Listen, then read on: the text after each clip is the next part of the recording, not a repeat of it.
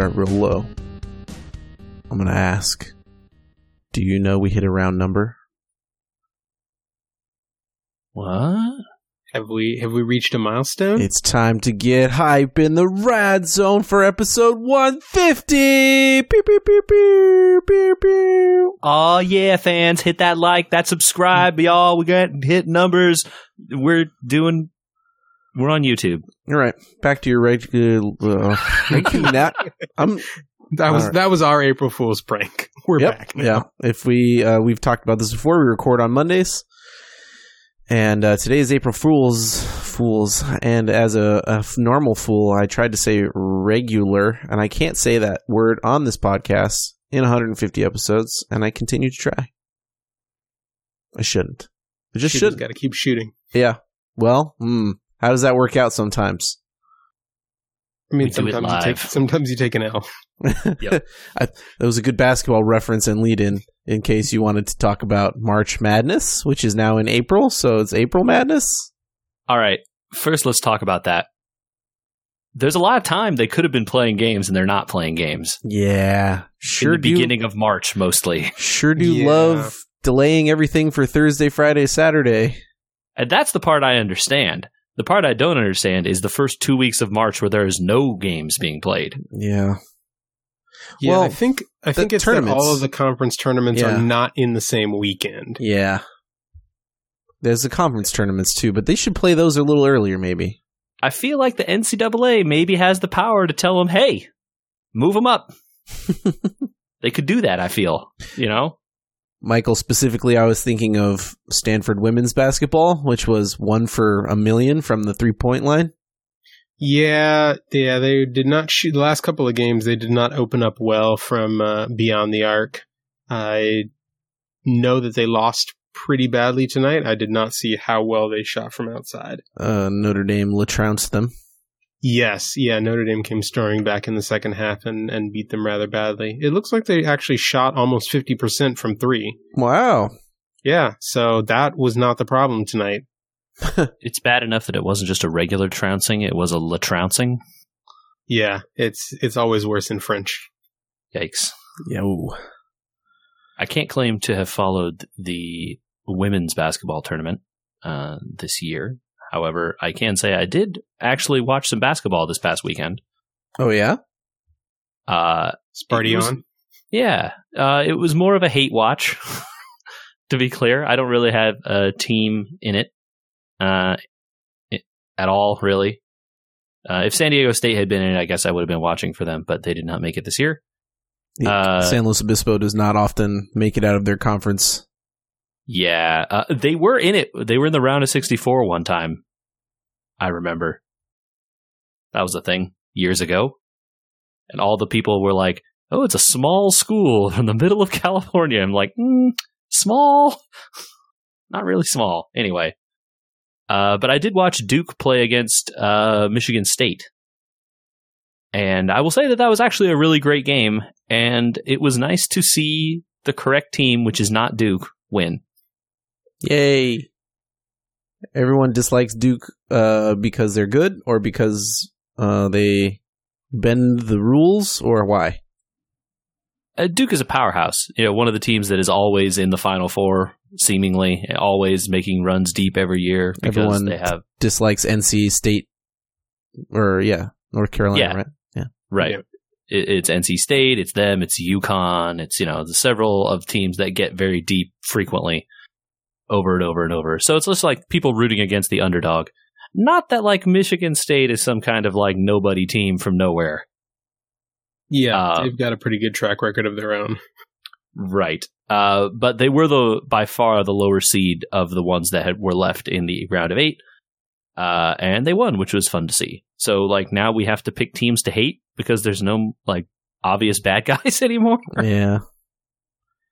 I knew it was too much to hope when UCI won their first game to think that they would win their second. I will say that I watched that first game, the part of it. It was fun. That was great. Yeah, fun game. And I watched the other game, and actually it was not that bad. They did lose, but it wasn't like a blowout as much as I expected it to be. It waited until the second half until it got bad. Yeah. They lost, but they didn't lose by like 40. They lost by like 15. JJ, my memory serves me correctly that we are of the same conference when it comes to basketball. Is San? Oh, do you mean San Luis Obispo? I believe or San Diego State?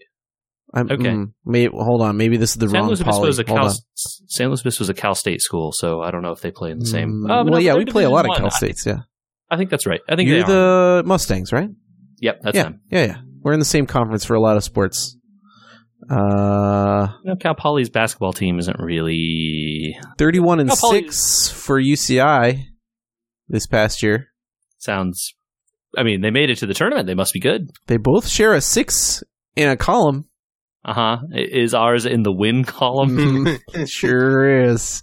Also, I don't know how you played 8 less games. I'm gonna go with didn't make the conference tournament probably.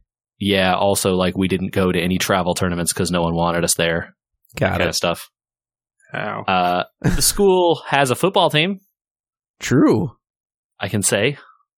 It's yep. Mm-hmm. They don't. They're fun to go see and drink at their game.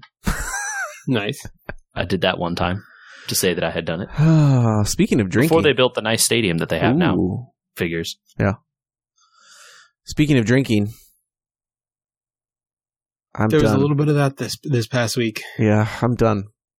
This is still the time of year where I am jealous that you guys get to do this every year and I don't. Friend, it is a test of your endurance. We're older than we think. But what if you just went and like had fun?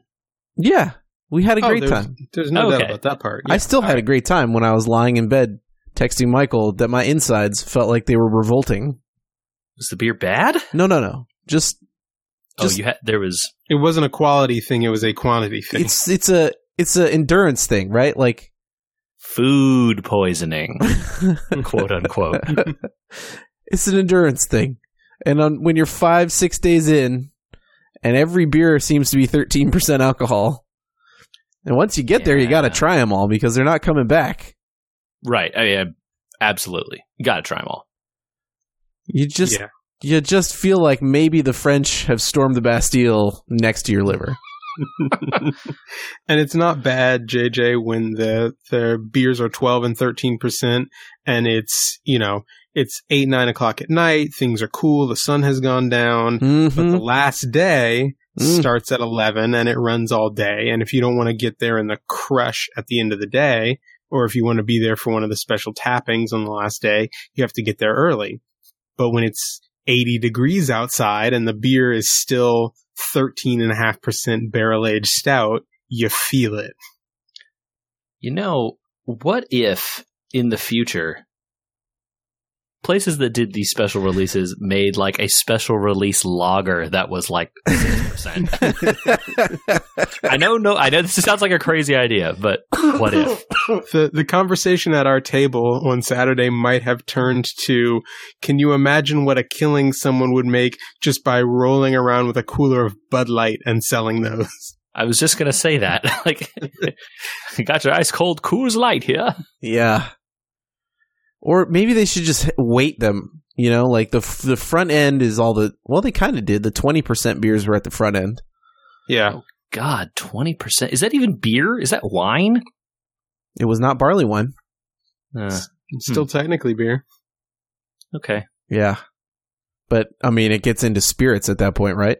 Right, yeah, you're 40 proof. That's big beer.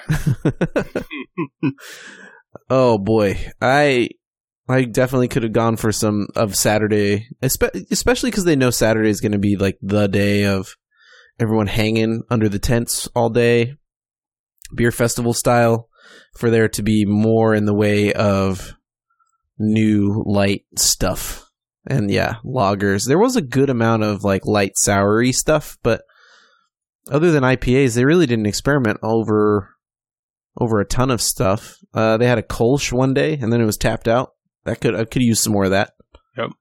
I like Kolsch's. I do too. Yeah, maybe we need some more old man beers. This 13% every day is a young man's game.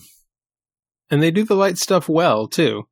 It's not like it's not in their wheelhouse. No They joke.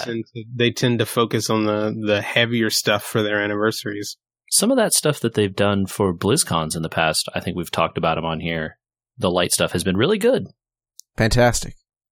I've opted for their lighter things during BlizzCon for staying power.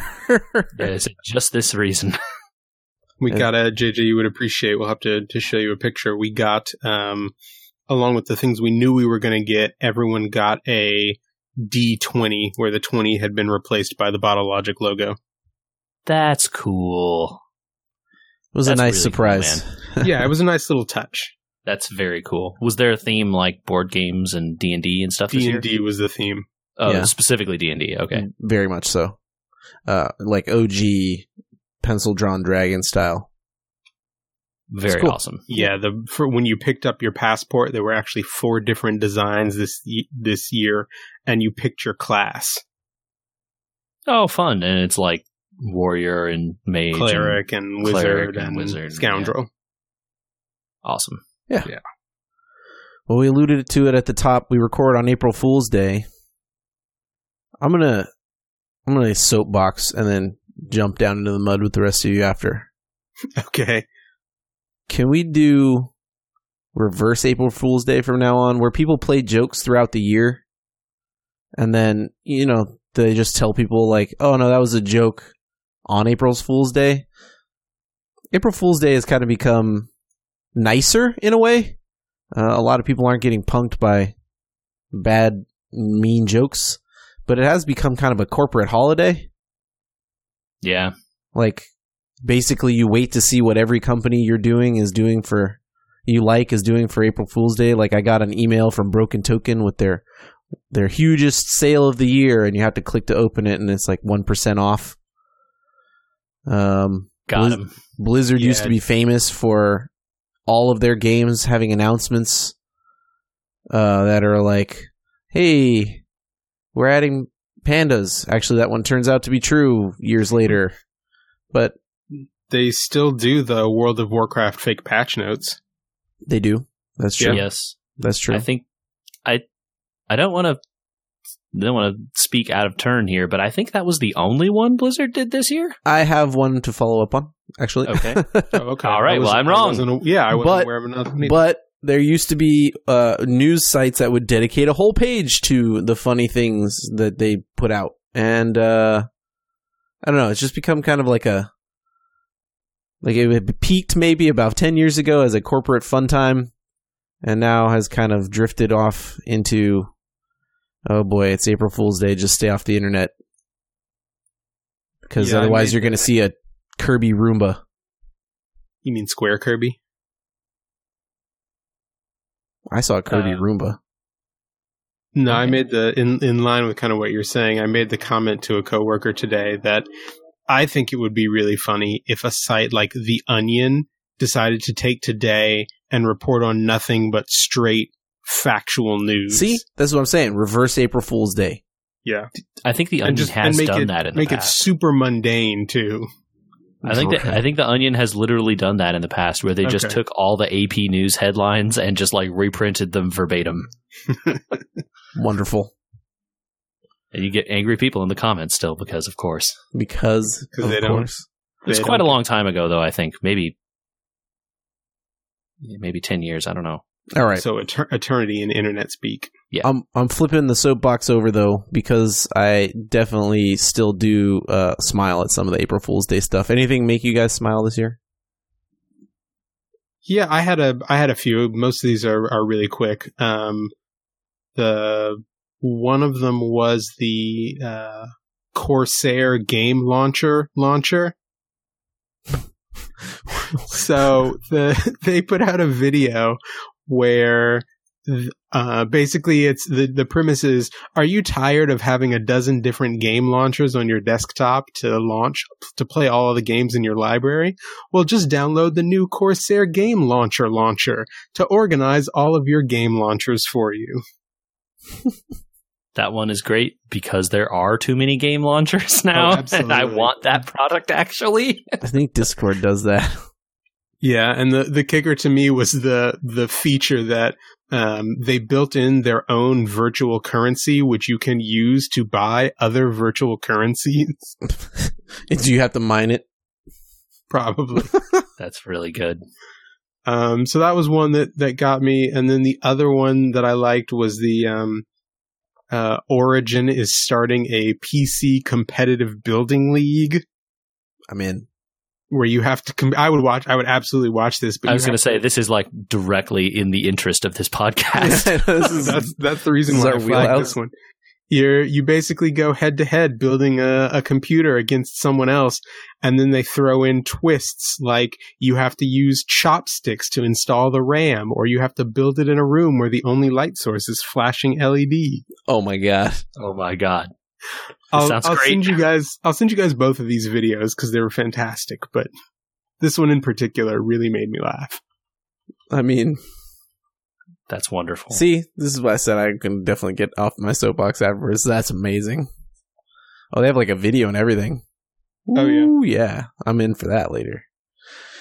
Oh, I have one to send you, but there's some instructions that come with it. So Blizzard does have their fake patch notes for WoW, I think, but they also came out with the Nurglish translator.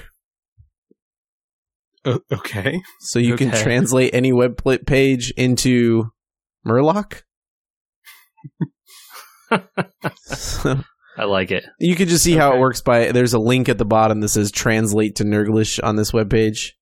And you can just see what happens to the web page. This is great. You can keep clicking that, and the funny thing about it, if you keep clicking it, is the page just keeps getting longer and longer and longer and longer. Oh man, they just like oh man, I love it. Their thing like replaces the characters, and so it's just gonna like, because the words get longer each time. The replacement characters and then tacks on to them. Mm-hmm. Like turning into Swedish. So you can copy that link address and put it into your bookmarks bar and translate any web page that way. I feel like I remember an April Fool's joke that was like this from a long, long time ago, where you could snoopify web pages. Ooh. And that did what you think it did. And it put like the Snoop Dogg GIF and a bunch of bling all over every website. Yeah. Yeah, that was definitely a thing. I mean, I'd be into that. That probably doesn't work anymore because it probably used iframes or something. So, I found one today that was pretty cute, I thought. Have you guys ever played Rivals of Aether? No. You know what that is? I have not. It is a Smash Brothers type game, platform fighter, right? That's what they call those? Yeah. And it's has a pretty healthy cast of characters, I suppose. Indie game out there. Today, for their April Fool's joke, they released a visual novel called Lovers of Aether. No. It's free on Steam right now. Go ahead and download it. It's the characters from the game, the art style drawn by artists and written by the lead writer of that game. Should I really do this? I mean, I don't know if you want to. I mean, one of the tag words on the features is less words than War and Peace by Leo Tolstoy. Don't spend the rest of your life reading the words in this game. So, they're having fun with it. Wow. Are you tired of fighting? Lovers of Aether is it a game for you? This is a wholesome animal dating simulator set in the worlds of Rivals of Aether. Oh, no. Oh, my God. And, it's pretty legitimate. It has, a bunch of achievements. It's developed by this guy, Dan Fornes, who's also a developer for Rivals of Aether. Also possibly the lead developer. I'm not clear about that. Don't send a correction. But this is a very cute idea, right? It's just like, hey, if people that are way into this, I'm sure love this. And it sounds like it's just like a happy, fun time. I downloaded it. Yeah, why not? It's ready free to play. Yeah. Mm-hmm. That's awesome. Right on. What have people been up to besides April Fool's jokes in gaming? I had a chance to play a few games this past weekend. I got through the end of Yakuza Kiwami. I know I had been playing that a bit. So did they change much on you, or is it? I mean, you played all the Yakuza games before this, or no? No. Oh, okay. But my understanding is this game follows the story pretty closely, but it has a bunch of added cutscenes that kind of give motivation to some of the characters that you met in Zero, which was the prequel game, which came out last it came out more recently than this initial game did. Right. And the Kiwami version is supposed to be like the extreme version or whatever, and they sort of, remade the game in the Yakuza 0 engine and did a bunch of stuff and added all these systems and whatever. But like, man, these games are really good at just making like the most Michael Bay action movie endings to everything. It's just like guys are running at each other with their fists, and there's explosions in the background and like a helicopter and guys jumping out of it shooting guns that you deflect with your hands, and like it's a lot. It's great. Add some doves in there, get some John Woo going. I know. It's like, and then of course you have the showdown with the antagonist, and you both have to rip off your shirts to show your huge Yakuza tattoo all over the back, so that you can fight hand to hand with your shirts off in like slacks. That's what you need. Yeah. The game is extremely silly. To be fair, that's not like out of line for what these games are doing.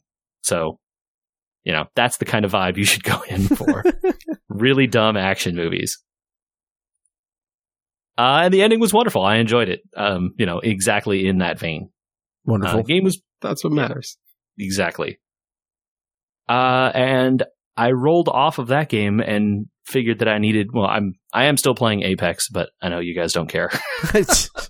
I mean, I care if you have like insights on that thing, because my insight is that I keep dying a lot. I should get good. Yeah, that's kind of how I feel when I play Overwatch, and I don't want to tell you guys I've been playing it. I have not gotten good. Just because I don't get good. Honestly, same. Yeah. Maybe shooters is not the thing for me. Although, that Master Chief Collection coming to... That might make me change my mind, because normally I'm in the same boat as you. But I agree with both of you here, and I really want to play that Master Chief Collection. It sounds like you're going to have to buy the games except for one of them as DLC inside the game? That's kind of how they made it sound. I'm not really sure how that's going to work pricing-wise, which is the thing that kind of scares me off of it a bit. Yeah, I hope each of the games isn't $20 or something. Yeah. Considering most that's of them definitely like... Wasn't that thing like $60 on Xbox? And then that was just the whole thing? You got all 4 games or whatever that were in it? No, yeah, but they've added games to it since then, because if you get what? You get Reach, Halo 1, 2, 3... 4 and ODST. I think that's it. Or is it Reach 1, 2, 3 and ODST? Oh, you think 4 is not inside? I actually have no idea. Oh, here we go. Hold on. Master Chief Story comes to PC featuring Reach, Halo 1, Halo 2, Halo 3, Halo ODST, and Halo 4. Okay, you were right. Okay, so there it is. Perfect. Plus 120 multiplayer maps. And challenge Across maps. 5 games. Yeah. Mouse, keyboard support, 4K. Like, that all sounds great. Like, I enjoyed playing Halo 1 and 2 back in the day. I would love to play them again on my PC in ridiculous resolution, because I'm sure my PC can do that now. Yeah. And like suck at killing the Flood all over again. Just shotgun at your feet, man. Shotgun at your feet. But then you get lost, and the whole area is like impossible to figure out where to go, and you just die over. Anyway, I'm not good at shooters. Oh, I'm going to steal some information I got from another podcast here. Apparently, the Master Chief Collection adds guides to that one level. Oh, the one level that it was the thing that made me stop playing Halo 1? Yeah. Okay. They added a bunch of arrows so you know where to go. Oh my god, yes. Amazing. Yep. What a novel concept. Mm-hmm. No, I'm most excited to play it. I think the best game in all that is actually ODST. Reach was a lot of fun. I played Reach with a friend. Shout out to Zach if he's out there. We stayed up way too late playing Reach. before work. I say before work because it was like 4 a.m. when we beat that thing. And I have very fond memories of Halo 2 and Halo 3. Same. A lot of Halo 2 multiplayer that I'm very bad at. Oh, yeah. Halo 2 multiplayer lasted a long time. But I honestly believe if you're going to just go get this and so you can play through all the story, which is probably worthwhile. There's a lot of campaign stuff here. The ODST campaign is the most fun by far. All right. Well, I've never played 3's campaign or ODST or Reach, so I will be excited to dig in. Nice. It's weird that we all landed on that one so easily. It's not usual. I know, right? Something that finally unites the whole pod. And something that we were previously all against. Not against, but like doesn't land on our lists. It would have landed on my list way back in the heyday. I had an Xbox and an Xbox 360 in the long ago. I have since removed both, and am now obviously we all kind of land in this camp of no more console exclusives, I guess. Yeah. Except for Nintendo's, because that's kind of the only way that they operate. Not Very entirely true anymore.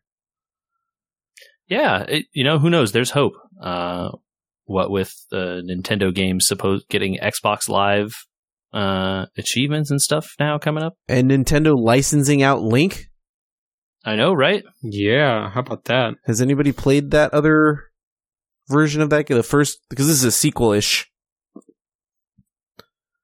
to... You're talking about Crypt of the Necrodancer. Crypt of the Necrodancer, right, yeah.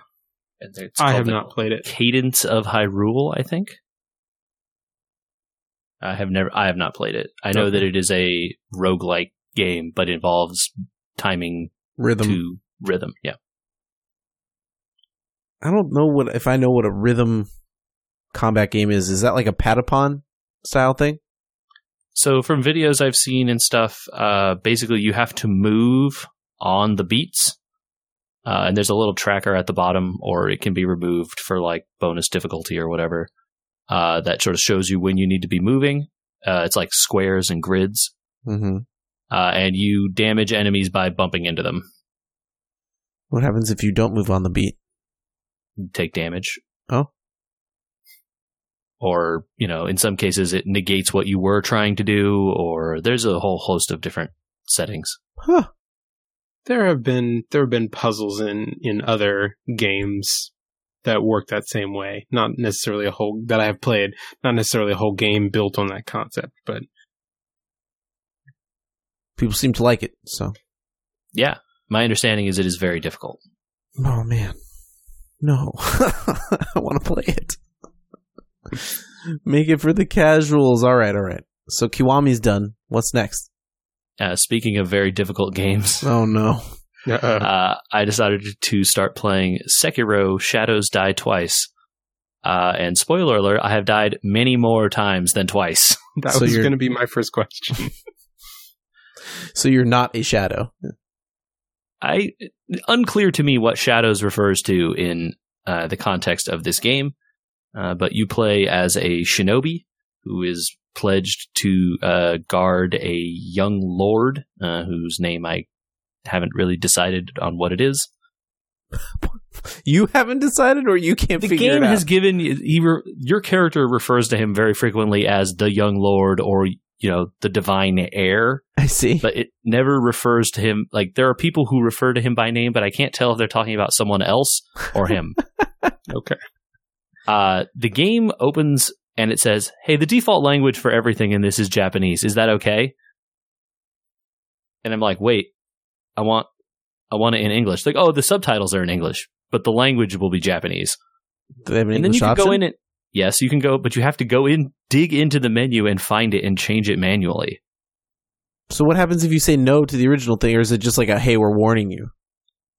I think it's a "Hey, we're warning you," because the voice acting then will be Japanese with English subtitles.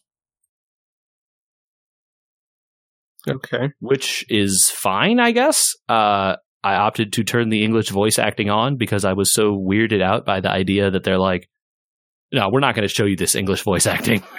Like we're trying to hide it or something. Huh. Well, now I want to see it. I don't know. It's fine. If you watch an Akira Kurosawa movie, you probably wouldn't watch it dubbed. You'd watch it subbed.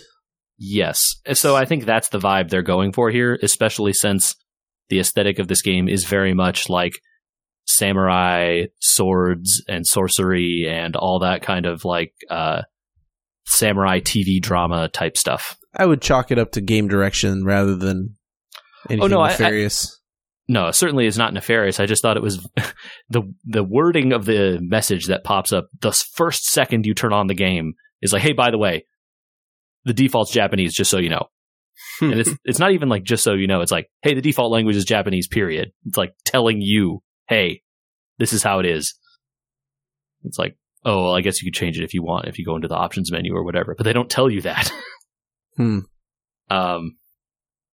Anyway, disregarding all of that, the game plays kind of like a Souls game for people who have played the Dark Souls and those sorts of games. Hard. Those games are easier than this one in a lot of ways. Oh, no. You only have one weapon, which is your sword. So you don't have to worry about finding different weapons and upgrading them. At least so far as I've been able to ascertain, you only have the one. You're getting a lot of these kinds of sub-weapons that sort of attach to your like ninja tools. You have the throwing stars and firecrackers, and you can shoot fire out of a little flame barrel. And I'm trying to think of what other ones I have. I have a few that I don't. Oh, there's an axe. The axe looks really cool. Sort of pops out of your hand and use it to chop off shields. But still, when you're attacking people, you're using the sword all the time. But really, what you're doing a lot of the time is blocking, because these guys kill you really fast, and you can't. It's very difficult so far. I have to upgrade your health. What's the upgrade very much? Sorry. So you find items when you beat these sort of mini boss characters. You get these prayer beads, and after you obtain a certain number of them, you can upgrade your characters. It says posture and vitality. I'll talk about the posture stuff in a minute, but it didn't seem to upgrade it that much as far as I could tell, so I'm not real sure. Oof. I've only found one, and I've only found one upgrade it's worth, and you need 4 of these prayer bead items to upgrade at one time. So you've only found 4. I have found 4, yes. Got it. And I have fought no real bosses and 4 mini bosses. The game has this system where essentially you're fighting people, in kind of like. The game emphasizes very much that you are not a samurai, you're a shinobi, so you use all these, underhanded tactics and stuff. Oh, while you're fighting. Rogue. Yes. While you're very happy to throw shurikens and use firecrackers and stuff to scare them, and then walk up behind them and stab them in the back, which is what you should do, because it is by far the easiest way to kill every single thing in this game. Because if you have to engage them in a one-on-one, like, blocking and striking kind of battle, it's going to go bad for you if there's more than one single person. That's been my experience. Because your posture meter, which kind of fills up as you block attacks and as you get hit and stuff like that, can fill up very quickly as soon as you're being hit from 2 sides, and then they just kill you immediately. Oops.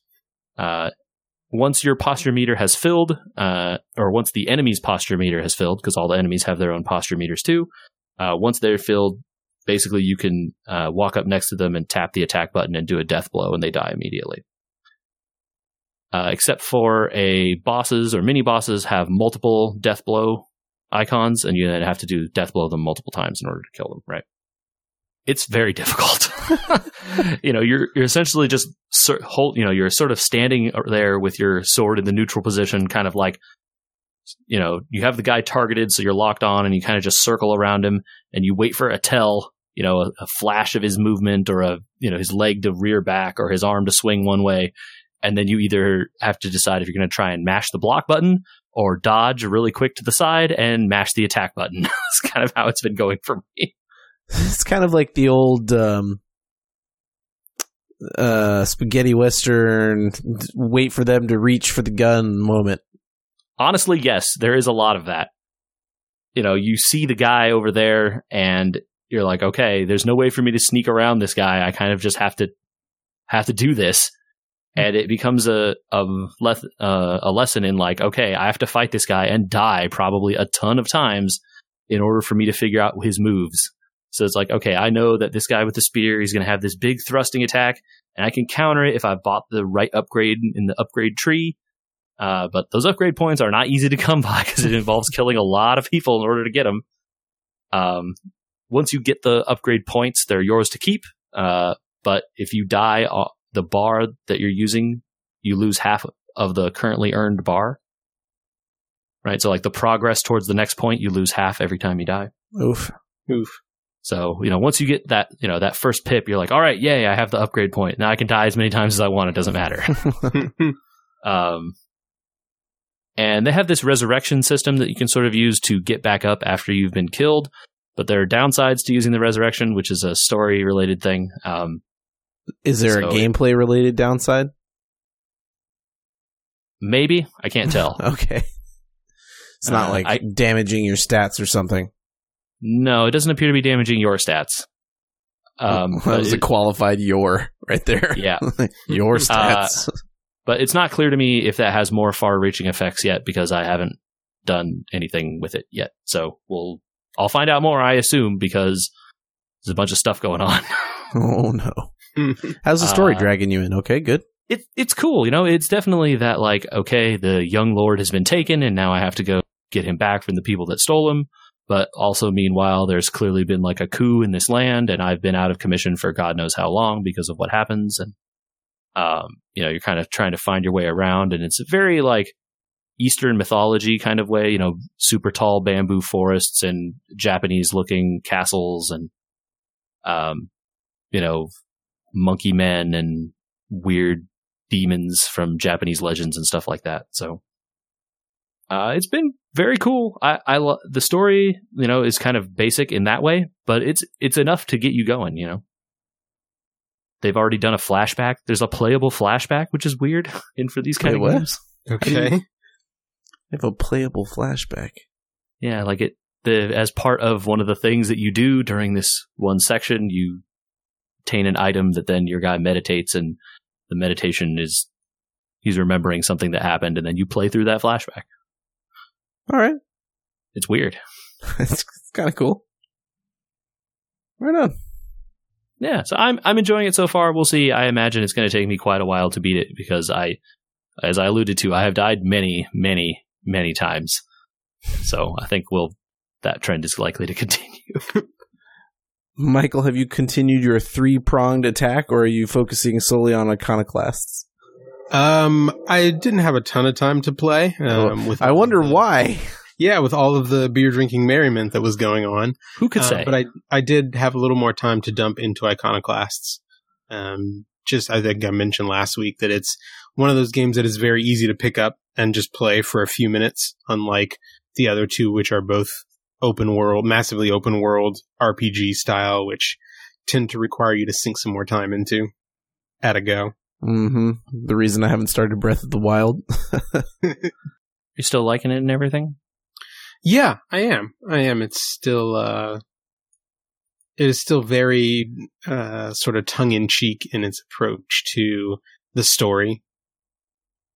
Nice. Which is kind of nice in that it pokes fun at some of the things that, tend to make up your standard Metroidvania. I have a component class update. Oh? Yeah. This is like a component class annex edition. Something we've already covered? Yes. An incident that was covered on this. Uh-oh. I think that I mentioned that I had, in the processor episode, I had tried to obtain an older processor. Did I talk about this? I think I did. I think you did. I think you mentioned it, but we didn't go into it too much. So I have an older socket PC that I'm currently running now that I want to use for something else later, but I want to be able to rip my graphics card out. And the chip that I'm using currently, the processing chip, does not do its own graphics. So that chip series has been discontinued for quite a while, so you have to kind of find a new old one, which are expensive because people know they got you over a barrel. Or you can find a used one that's been ripped out of a computer. And the previous one that I had tried to get from Amazon was all broken on the bottom and didn't look so hot. Right. Yeah. This one, I have now gone through a seemingly reputable seller on eBay who, it looks like to me, buys up old PCs and yanks the useful components out of them and then just warehouses a bunch of that stuff. Okay. That's So- smart. He had like more than 10 of these old i5 3450s. So we're going to try this for $30-ish and see if popping this bad boy into this computer works at some point. Do those have integrated graphics? It does, yeah. Okay. Yeah. Cool. I'm on an i5 30, and it ends in P, and P means there's no graphics. So they can make the chip cheaper, right? Right, yes. So this one does not have a P, which means that this series of chips had integrated graphics. I don't think they make P processors anymore. I was going to say I think that's also true. Yeah. Because I haven't seen P ones in a very long time. So. At a certain point, just forcing people, saying your integrated graphics are good enough, for a lot. Yeah. I mean, the current chips all do 4K. The one we talked about on Component Class all does 4K, so. Yeah, in terms of just like rendering video, like CPUs are pretty good at that stuff these days. Yeah, they have a lot of bandwidth in them, so Yeah. it'll be a fun side project to this computer build because we can see how effective it is and whether it's worthwhile for people considering building like a streaming PC or not a separate PC for that, or maybe a PC for your den or something for your kids, or if you're trying to build a quick, cheap machine that just does basic stuff, maybe you can piece something together that's maybe not brand new. You know what I mean? Yeah, I think it's an overlooked benefit of gaming in the PC space is that these components are expensive, and putting the whole thing together is going to cost you, quite a bit of money, quite a few $100s, But those PCs can have a useful life for a very long time beyond the length of one console generation, multiple console generations, depending on what you're trying to do with them. And, there's a lot of games out there that don't need you to be running the latest and greatest stuff. And I'm sure integrated graphics can get you just fine in terms of performance on a lot of older stuff. I'm betting something like Iconoclasts, maybe. Oh, yeah. You could Very definitely possible. run that on a machine that is way powered down from what I've got here. Or maybe Love of Aether. Yeah, Lovers of Aether, who knows? But like games that have been coming out for years and years, and go take a look at Steam and guess how many games are on there. How many of those came out, before 2015, or something like that? Buying components older than 2015 on the internet is probably not very easy, right? Right. So if you've had your PC longer than that, already you have access to this large series of games from the past, That's not to say anything of emulation. And, if you want to play games from the DOS era or old arcade games and stuff like that aren't around anymore. Yeah. Hey man, you can run Dolphin on a lot of stuff, I'm saying. It's a GameCube and Wii emulator. So, Yeah. it's a wide world out there, and that stuff can have a very long shelf life. So even if you can't stay on the bleeding edge of playing whatever the latest and greatest stuff is, that PC is going to be useful for a very long time. Yeah. Do we want to, let's do it. Let's do a little quick component class right now. I'm just going to throw us under the bus. Okay. CPUs. We talked about them last week. We talked about how they needed cooling last week. But I kind of mentioned like, oh yeah, a lot of them are fans, or they're hooked up to fans, or they, you blow your air out of the fan. We talked about fans a little bit, and then didn't really get too into anything other than cooling the CPU. But I think it's good for people to know that a computer case, has airflow. Yes, it's very important. And that airflow is aided, and in some cases even it's a necessity to have fans. Yeah. In there, blowing air around. Yep. Basically exhausting air, right? Yes, that's correct, right? Like the heat is coming off of, the graphics card or the CPU or, whatever component is being warm at the time. Yeah, your SSDs do make some heat. Electricity generates heat by existing, right? So using the power is going to cause heat to happen as a byproduct. That's just physics. So if your case was a sealed box, JJ, how long would your computer turn on for? Who knows? But probably not very long, because that fresh air is a key component in getting the heat away from the processor so that it can stay, or whatever component, so that it can stay at a relatively normal room temperature, which is sort of where they want to be. All right. So I'll cut some holes in my box, and I'll put one of those CPU coolers you guys talked about on that thing. Now will it be fine? Well, it'll be better. But it's not likely to be great because you've just drilled some holes haphazardly in a box, and that doesn't seem like a smart way to do it. You kind of want to create a flow of air where cold air or room temperature air comes in one side and hot air goes out a different side, such that it passes over the various components that you need to be cooled. Mike. Yeah. How'd you do in your fluids class? I did pretty well in my fluids class, actually. I loved fluids. Which way does heat go? Heat rises, if that's what you're after. But I think what you're getting more into what gets more to the heart of your question is conductive versus convective heat transfer. I like this. Explain. So, conductive heat transfer is what we touched on last week with having your cooler mounted directly to your CPU. So the heat goes from the hotter component, which is the CPU, and transfers through the thermal paste into the metal of the cooler component, which is the cooler, through the thermal gradient. And you compare that to convective heat transfer, which basically says you have a moving fluid carrying away heat. Oh, so we're pouring water through this thing.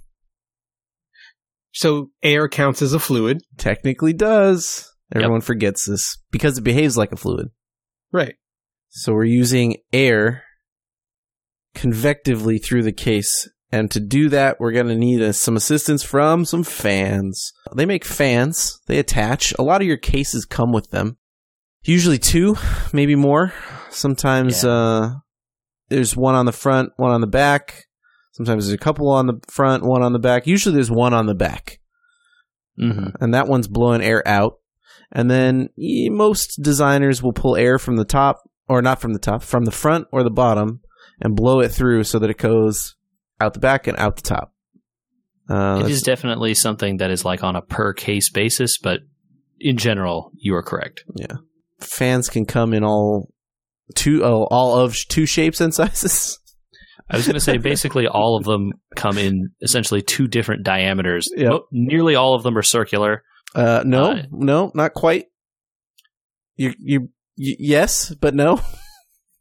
They are circular, but they're also square. The fans are measured in the radius of the circular part of the fan. To be more precise here, there are 70 millimeter ones and 120 millimeter. And 140 millimeter. Okay. That's a slightly bigger one that I have not seen. Case fans have basically been upgraded to 120s stock and 140s upgraded. Because fan housings have gotten so immensely smaller. Ooh. The housings of these things basically go tip to tip on these fans. They barely have housings anymore. So they can squeeze 140 millimeter fans places they couldn't before. I believe it. Michael, if I had a larger fan blade, would I move more or less air? The Occam's razor. But yeah, you're going to move more air with a larger fan. So if I move more air with a larger fan, I can run it at less speed? to move the same amount of air, yes. Right. Making larger fans quieter in most cases. Yes.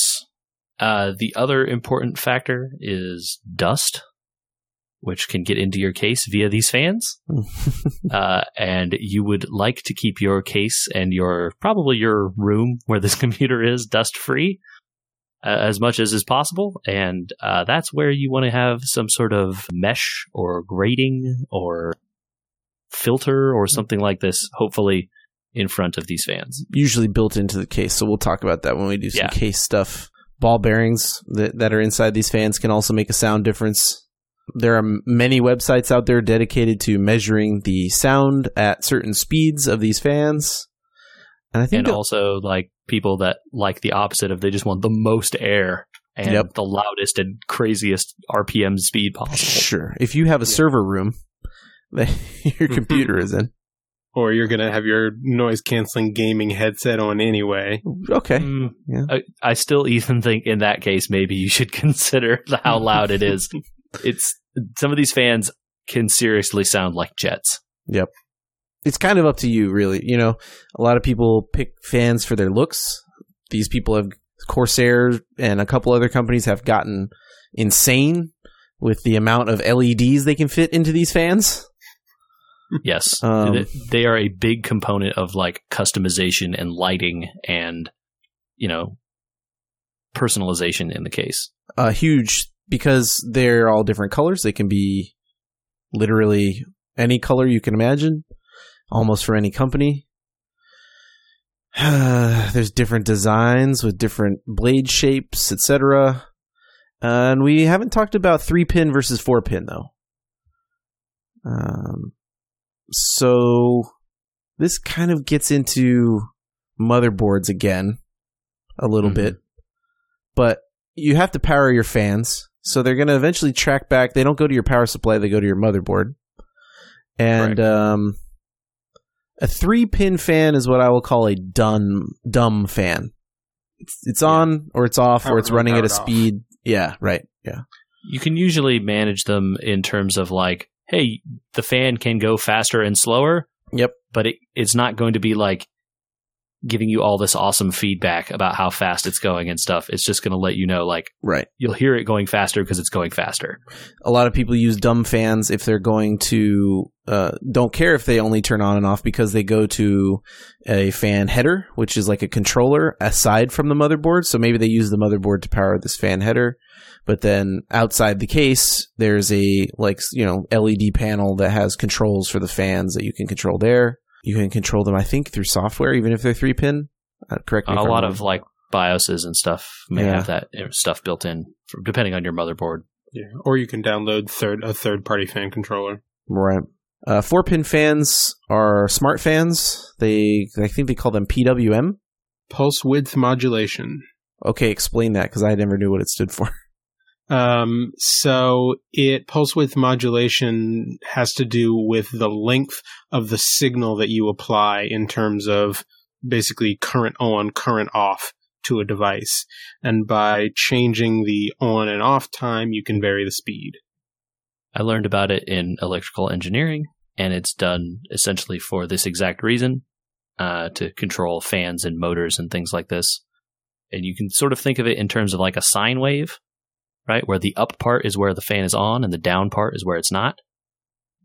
And you just sort of make the up part bigger and smaller, and you're modulating the width of that pulse. You two are getting over my head here. We could talk about differential equations and stuff and how we come up with this. No, thank you. I'm good. I know that this is 4 pins means it's a smart fan. Correct. Yeah. It's cool because it gives you a lot more feedback too, and a PWM fan can be directly controlled through the motherboard's BIOS without much effort. You can go in there and really monkey with it, but they run a lot quieter overall because they can be modulated according to heat much easier. Right. It's easier for software to hook into them and say, like, okay, when the CPU temperature reaches X, I can trigger the fan to go up 5 RPM or whatever. And they can be much more reactive, I think. Right. Oh, the temp dropped. We can drop the fans. I think this is the part where I'm supposed to tell you what I bought. Hold on. Just got flashbacks to college. All of that talking about PWM. Yeah, we deal with it at work with all the parts that we have that have little motors in them. Oh, sure. Sorry. In the theme of this thing is going to be a display piece, I wanted some nice looking fans that had a little bit of customization, but were not nuts. Also, that would stand out from the case a little bit. But those were not my chief concerns. My chief concern was noise. And one of the quietest testing fans out there overall is the Noctua NF-P14S Redux 1200. It's a mouthful. It is. NF, Noctua fan. P for whatever P is for. The part number. Yeah, 14 for 140 millimeter. Redux, because they redesigned it with new little teeth, it looks like, on these blades. They're smarter than me. I don't know. Okay. Sure. Aerodynamics are very complicated and very, very difficult. Shout out to the aeronautical engineers on this podcast. Yeah. It's it gets real. The learning curve gets real steep. I know that aerodynamics is basically the entire basis for F1 racing, and that stuff costs millions and millions and millions of dollars. So yeah, when the air is smooth, everything's really easy. But as soon as you introduce turbulence, there is no governing mathematics. Well, they figured something out with these, and the last number was 1200, which means this fan can go up to 1200 RPMs. So, very cool. Yeah, and I bought 1, 2, 3, 4. I think I bought 5 of these. It's a lot. It's a lot, but I wanted to fill out all the whole case with fans, because more air is better, right? Maybe. Well, my theory is, if I'm moving air from every fan port, I can move as much air with less RPMs, and less RPMs is less noise. Okay. I don't like where this is going. I get it, but there's a non-zero amount of noise based on running the motor, right? Correct. Sure, it's less noise, not no noise. Right, yeah. This will be in experiential testing, I suspect. So you're going to run it, and then you're going to be like, this seems too loud. You're going to turn 2 fans way down, and then see how it is, and then maybe turn 1 off, and then see how it is, and Yeah, it's going to be a little bit of an experiment. They were not crazy expensive. I got them on sale. I think they were like $15 a piece once they were on sale. Good deal. Yeah, not too bad. You can, and I did, buy some accessories that they sell for these things, which are pads and what do they call these? Mounts. Sure, so that it's like softer mounted to the case so the case doesn't vibrate. Right. Yep. So they're not screwed into the case. They are soft mounted to the same screw holes with these like very rubbery pins that should, in theory, reduce vibration. Yep. And good stuff. According to them, they say vibration equals noise, which I believe. They are correct. Yes. Very cool. Yeah. Fans are cool. Unintended. You can spend... Oh, God. I didn't even realize. I didn't... If anybody else has fan puns, where should they send?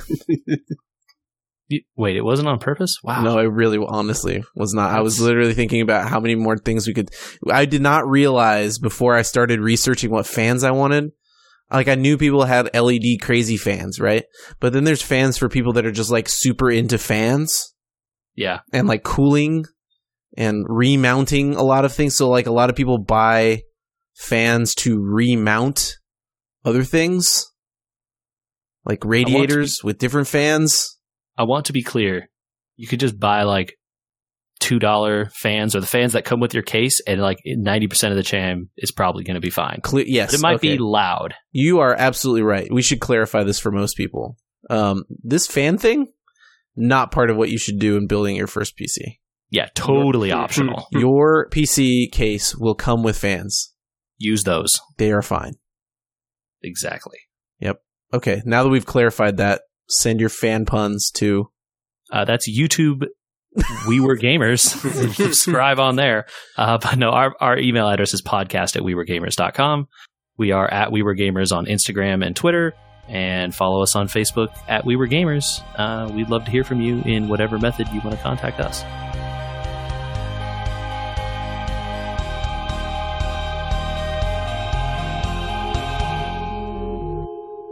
Fans are cool. I can't believe you didn't know that wasn't on purpose. It literally just came out of my mouth, and then I was staring at this Noctua page trying to find more sound information. And then Michael said it, and I thought, oh, whoops.